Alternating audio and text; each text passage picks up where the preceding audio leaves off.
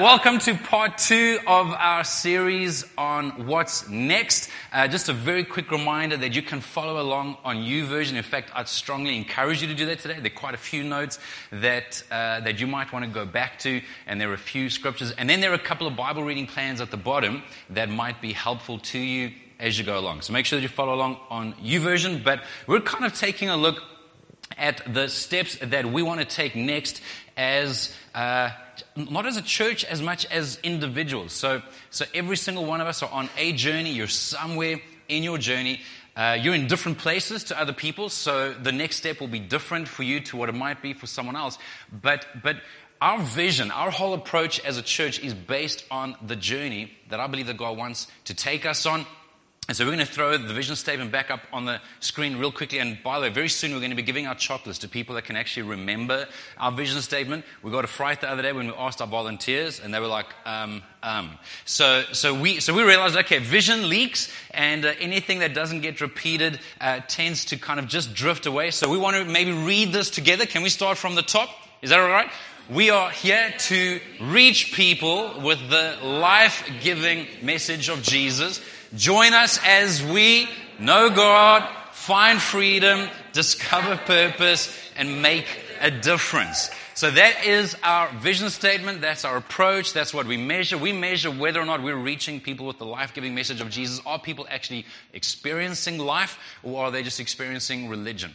Are they just attending, or are they actually growing in God? Are they just ticking boxes, or are we actually enjoying a vibrant, vital relationship with God?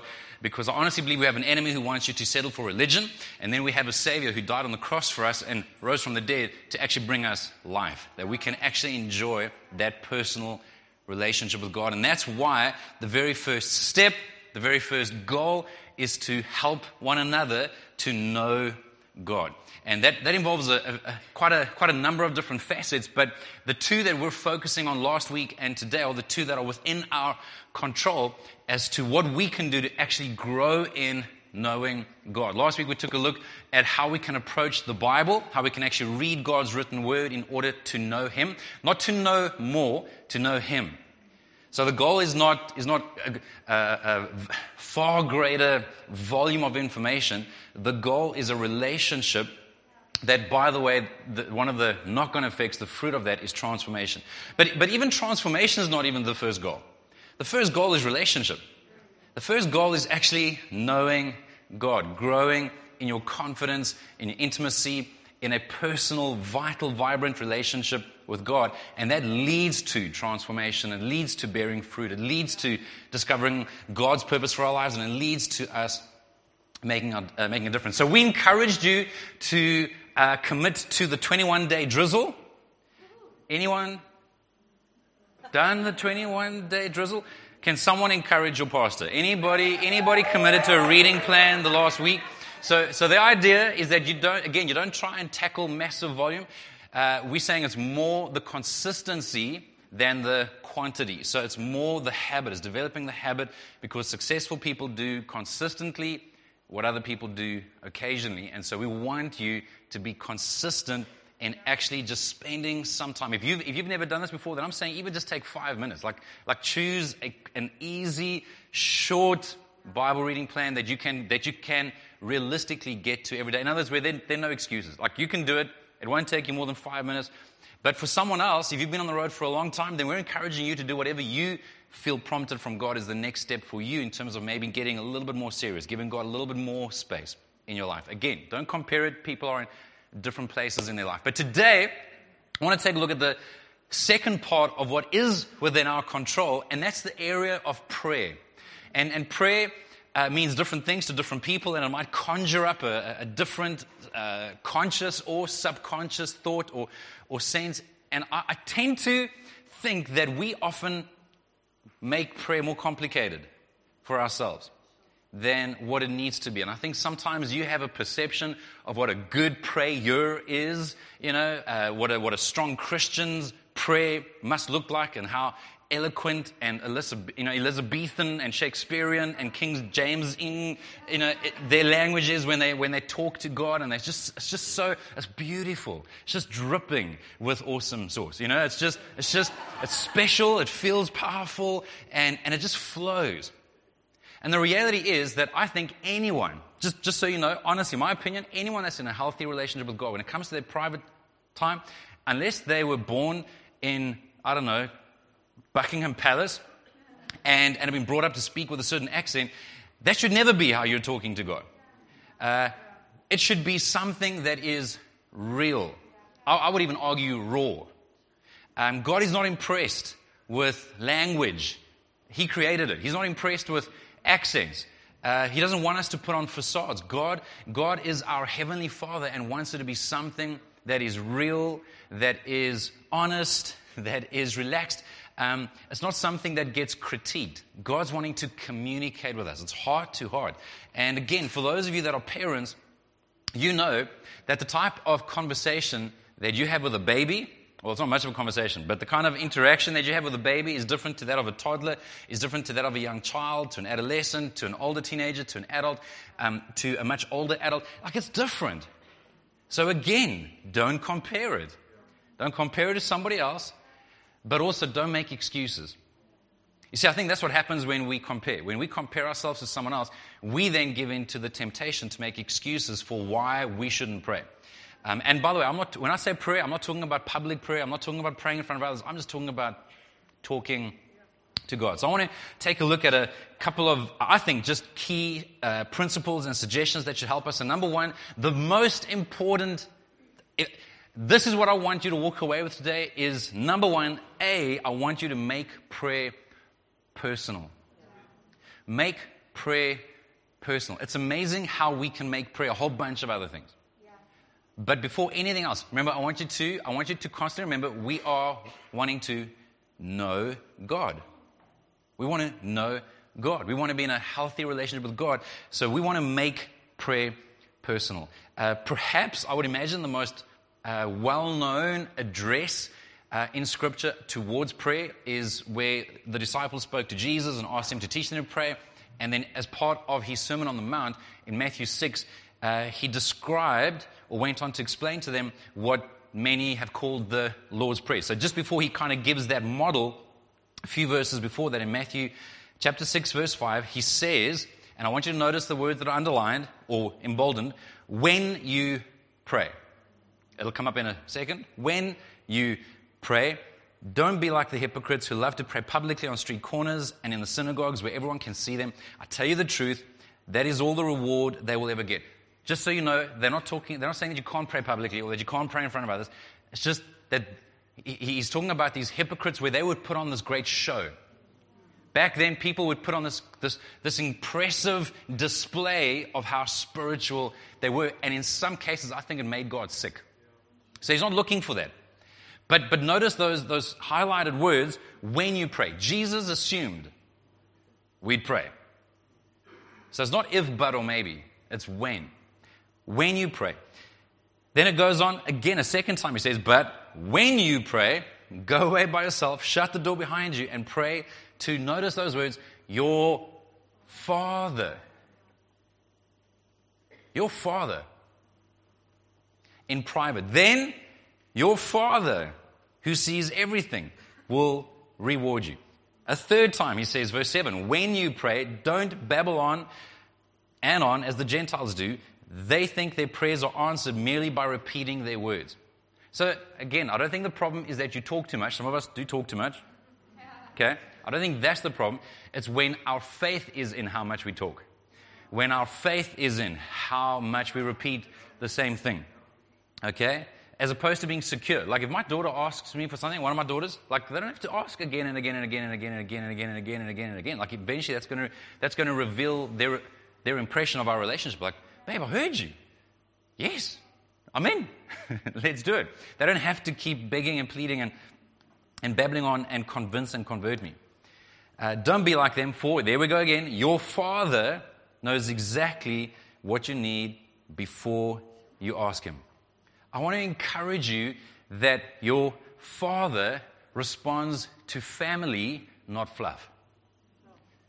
So fluff is when we're concerned with being impressive, when we're concerned with how we come across. He's like, no, it's just your family. When you're a son and a daughter, it's like, yeah, cool, let's talk, let's connect. He responds to family. The goal is knowing God. Take a look quickly in Ephesians chapter 1, verse 17. It says that I keep asking that the God of our Lord Jesus Christ, this is Paul the apostle, one of the early church leaders, writing to a group of Christians in this city of Ephesus, and he's saying, I keep praying, I keep asking God, the God of our Lord Jesus Christ, the glorious Father, that He may give you the spirit of wisdom and revelation, and that's our prayer for you, by the way, that you would have the spirit of wisdom and revelation so that you may know Him better. And that word know in Greek is from a word that you pronounce gnosko or nosko, and it's not just an academic knowledge. It's a knowing. It's an intimacy. In fact, in some cases, it refers to the knowing between a husband and a wife. Like it's talking about intimacy. It's not just some disconnected knowing about. It is to know that person personally. And here's the big idea. If you kind of miss everything else I say today, I want you to walk away with this almost like burning in your brain, that we want to pray for relationship before results. We want to pray for relationship before results. And one of the reasons for that is because I believe that we're in danger of pursuing religion when results are prioritized above relationship. I want you to think about that for a moment. How often would we be more satisfied? How often are we more hungry for relationship as opposed to God? I need you to do this and that and the next thing. It's how often are we not actually more concerned with results than relationship? And I don't want to discourage you. I'm saying we need to be aware of that because I think that's human nature. Human nature is that we want results. Give me, help me, bless me, serve me, do for me what I want. And what's interesting is I'm not saying that we can't care about results. You'll see in a few moments that we can. But put in the right order. It's relationship first, and then it's results. If you know that you're more concerned with results than relationship when you get really peed off with God, when He doesn't give you what you want, and you turn the cold shoulder, and you give Him a miss, and you deliberately stop, fill in the blank, whatever it is that you were doing. That's called religion. So what that means is that I was doing A, B, and C so that you'd give me X, Y, and Z. And when you don't give me X, Y, and Z, well then obviously A, B, and C isn't working, so then I'm going to try something else. And I'm saying that's actually the definition of religion. It's what we do to get you to do what I want you to do.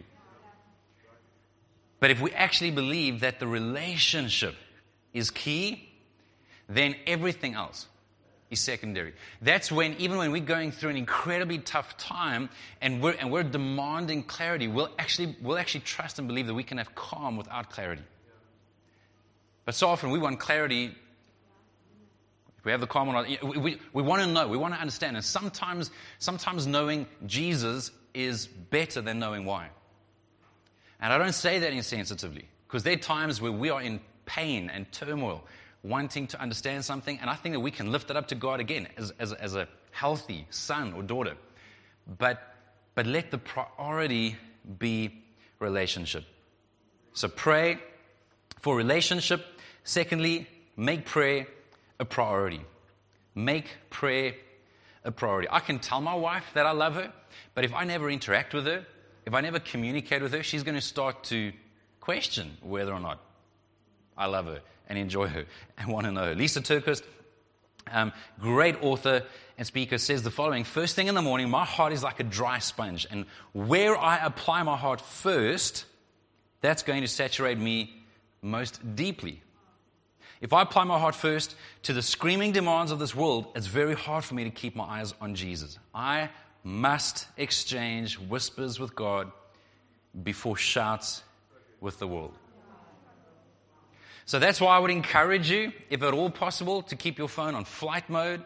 I know most of us, I would imagine, use it as an alarm, but keep it on flight mode throughout the night if you can, so that you actually fight that temptation to first check mail, messages, news, weather, whatever the case is, so that even if this isn't your formal time, I would encourage you. So even if this isn't your structured prayer time, try and let the first words, the first thought out of your mind, out of your mouth when you wake up in the morning be towards God. Imagine if you made a habit out of waking up every morning just thanking God for 3 things. Or what if you made a habit out of every morning just waking up saying, "Good morning, Lord. Help me to enjoy you today. Help me to follow you today. Help me, God, you're the leader, I'm the follower. Help me to." I want to encourage you to make it a priority. If you've been around for a while, you've heard us say this following statement many, many times, where we want prayer to be our first response, not our last resort. We want prayer to be our first response. So before you send that email, pray first. Before you have that awkward conversation, just quickly pray first. Before you interact with that conflict, or before you have that conversation that could go south with one of your family members, pray first. Before you swipe that card, pray first. Hey, if he's our dad and he's with us all the time, like, he's not surprised. Like, "Oh, what? I didn't see that card come out of the wallet." Like, hey, God's with us. We can pray first. One of the things that we've done over the last couple of years to try and help you remember that is these little black bands where we have the words on it just simply saying pray first. Maybe you want to grab one after the service. I think they're 15 Rand. Make prayer a priority. C, find your place of prayer. We want to make it personal. We want to make it a priority, so that's a choice.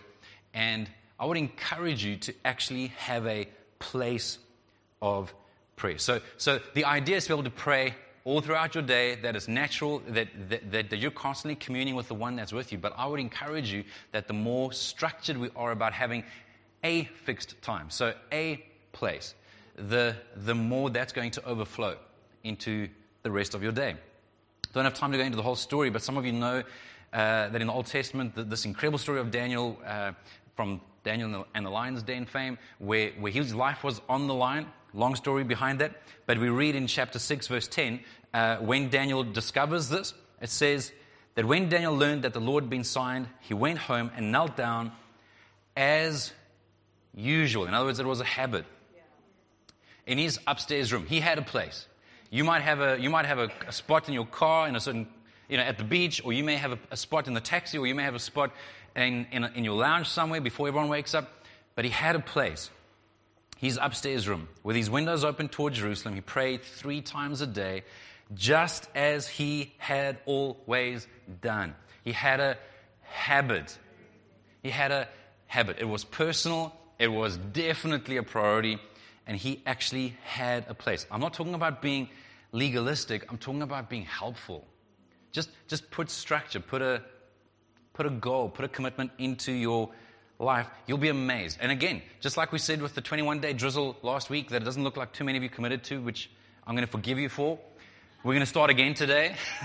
and I'm saying again, same thing with prayer. Like, just commit, try a plan and commit to it for 21 days. You'll be amazed at how quickly. So to start with, here's the reality. The first few days, you're going to feel like something's going on in your brain. Because it's just going to be so distracted and it could be so hard to actually get focused. But if you will persevere, you'll be amazed at how after a certain amount of time, when you actually develop a habit, you actually start craving. The Bible actually says that as a deer pants for the water, so my soul longs for you. You'll be amazed at how you can wake up in the morning and you're actually longing, yearning to go and sit in that place. Or you can't wait to get into the taxi. You can't wait to get into the bus. You can't wait. In fact, one of our young people were telling me on Friday night how she lives in Joe Slovo. She has to walk to the taxi rank, I think near Sable Square, at 5:30 in the morning by herself. She's like, "Jason, I pray.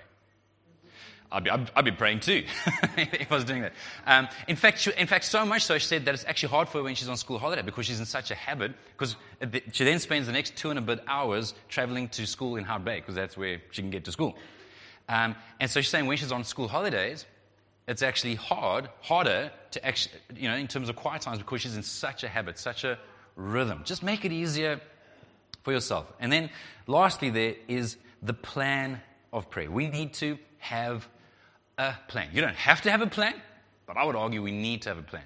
If you're anything like me, I've never been diagnosed, but I honestly do think I have a little bit of ADD. I struggle to concentrate. My brain can go. I actually have to set a constant little countdown on my watch to go off, and it depends on the day, every 2 or 3 minutes to actually like catch me, because my mind will wander off so often. So it'll almost like catch me. Jason, come back. Come back, boy. Come back. Come back to what we're doing. Like I need that kind of help. And so for me, over the years, so often, this model of the Lord's Prayer has been so helpful to me, where it's not a mantra.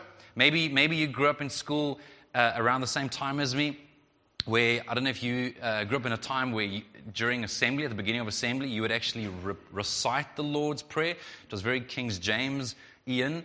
But it was almost like this mantra, and it was this formal prayer. And there's nothing wrong with reciting it, but I don't think that was actually Jesus' intention. I think he was sharing a model with us. He was sharing a plan that had principles and promises. So I want to wrap up with a few suggestions as to how, because again, maybe you're sitting here thinking, then what? Okay, so I sit down. And then?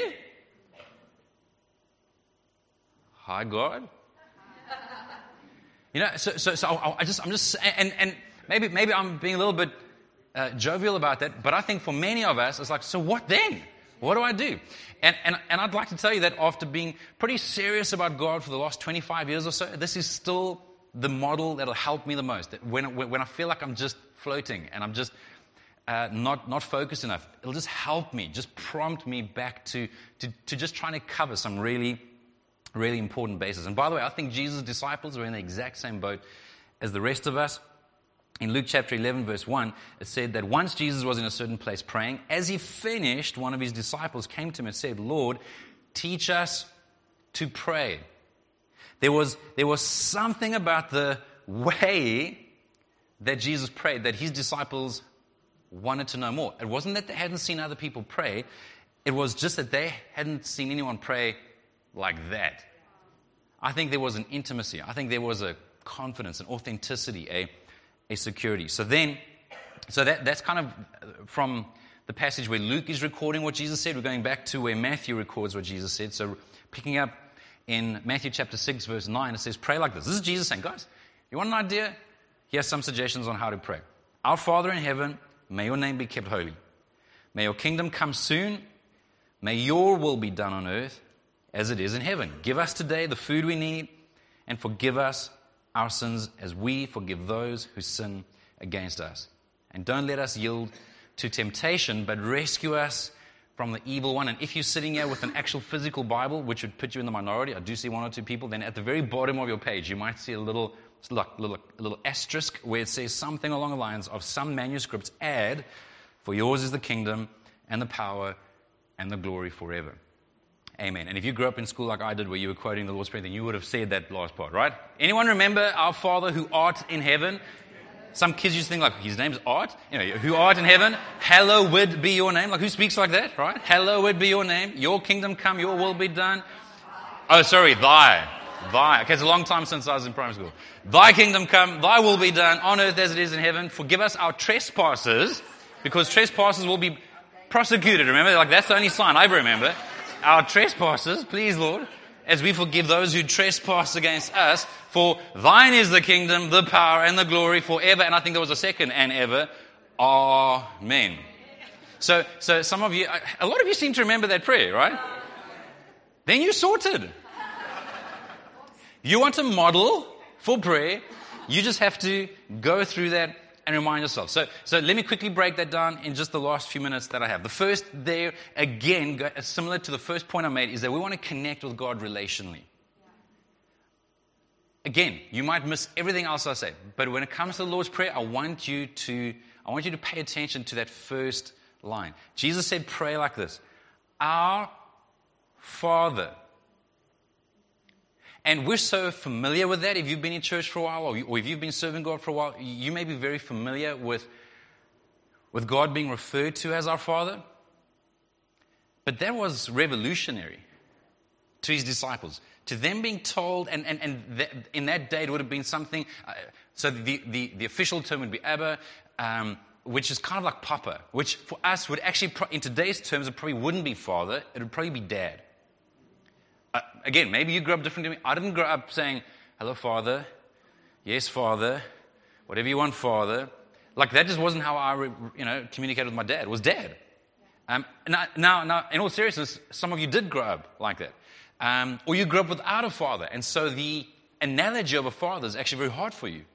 It doesn't conjure up a positive sense.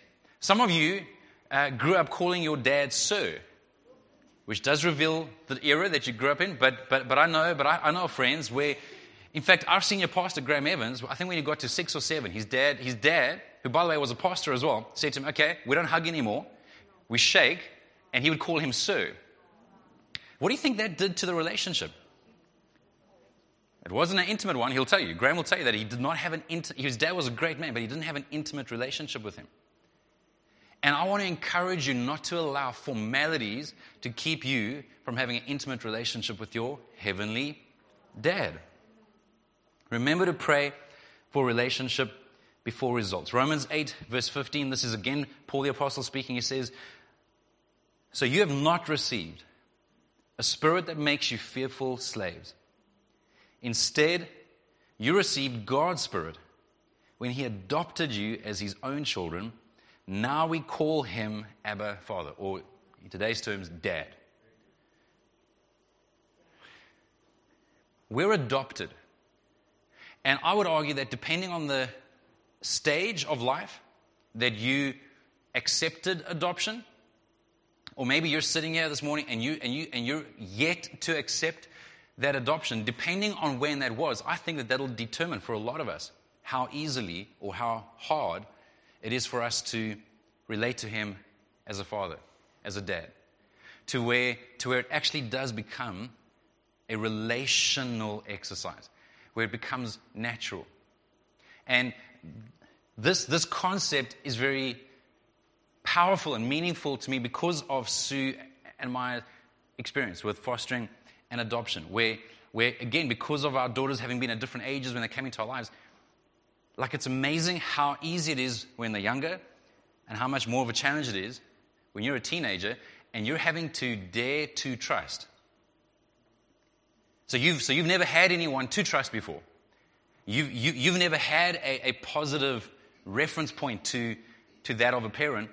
And what's interesting for me, though, is, and don't miss this, regardless of mine and Sue's intentions, regardless of how sincere they were, how solid they were, somewhere along the line, our oldest daughter, who was a teenager when she came into our lives, somewhere along the line, she had to make a choice to actually dare to accept it, to dare to trust, and it's going to be a risk. I'm saying don't wait until you are convinced it's risk-free. It's going to take a risk. And by the way, when she started calling us something, it changed everything. So we were in a relationship, and it took us a long time to connect, and it's a whole story. But for a very, very long time, like a couple of years, there was no identification. They wouldn't call us Jason, Susan, Sir, Ma'am, Mom, Dad, nothing. And it was only after quite a few years that we actually encouraged her, like, Mish, you can call us whatever you want. In fact, our thing was a God idea. We actually asked her the one day, okay, do you ever pray for us? She said yes. That's good, we thought. Okay, just out of interest, if you're praying for us, what do you say? Like, Lord, please bless, like, fill in the blank. That was the only way I could try and think of, okay, so what do you actually say? And then she said, Mom and Dad. Well, actually, it was Mommy and Daddy at the time. And that shifted something to where she wanted to call us, so she wanted to identify us as what we were. So for us, that was it. We were sold. That's the rest of our lives. She's our daughter. But she had to accept. She had to respond to that. So I just want to encourage you, there's not a lot more that God can do. He's offered adoption.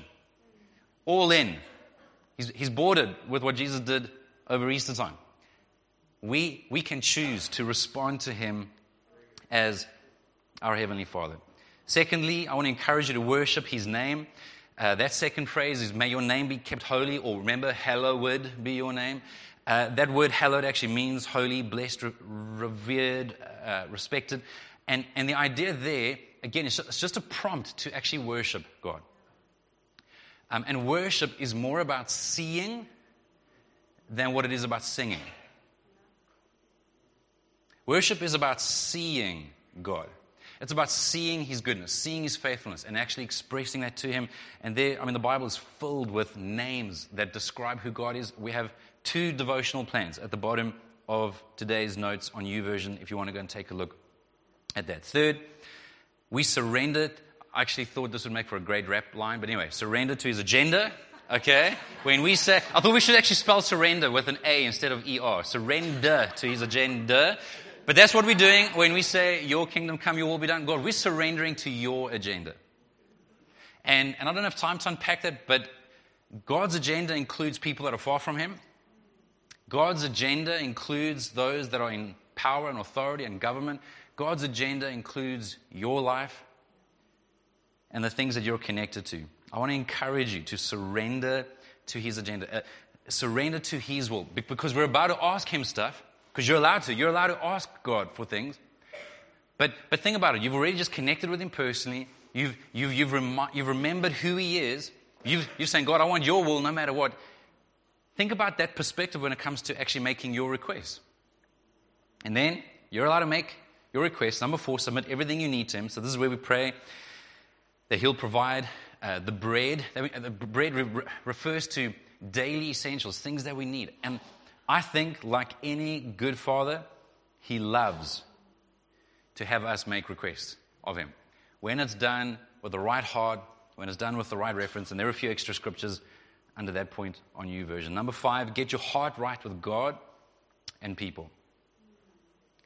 Nothing is going to affect your relationship with God more than whether or not you accept His forgiveness and walk in repentance. So God, forgive me, which includes, okay, I'm going to confess where I need your forgiveness and where I need to accept that. But I don't think anything will affect your relationship more than when you withhold forgiveness from other people as well. And we're going to probably talk about that in a couple of weeks' time. I want to just encourage you, every time you pray, just take a moment. Say, God, is there anything in my life? In fact, that's why you'll see in the notes there, Psalm 139, verse 23 and 24. Search me, O God, and know my heart. Test me and know my anxious thoughts. Point out anything in me that offends you. God, is there anything? Is there anyone that I've got an issue with? Anyone I need to forgive? Anyone anything that I need to accept forgiveness for? And lead me on the path of everlasting life. Let's check our hearts with God. Number 6, take your stand against the enemy. I don't want you to forget this part, because even though prayer is primarily relational to begin with, there are then also results, but there's also some warfare. And prayer, and this is a whole nother topic, this is a whole nother series, is also our access to the authority of God over an enemy who does want to do you damage. He does want to distract you. He does want to discourage you.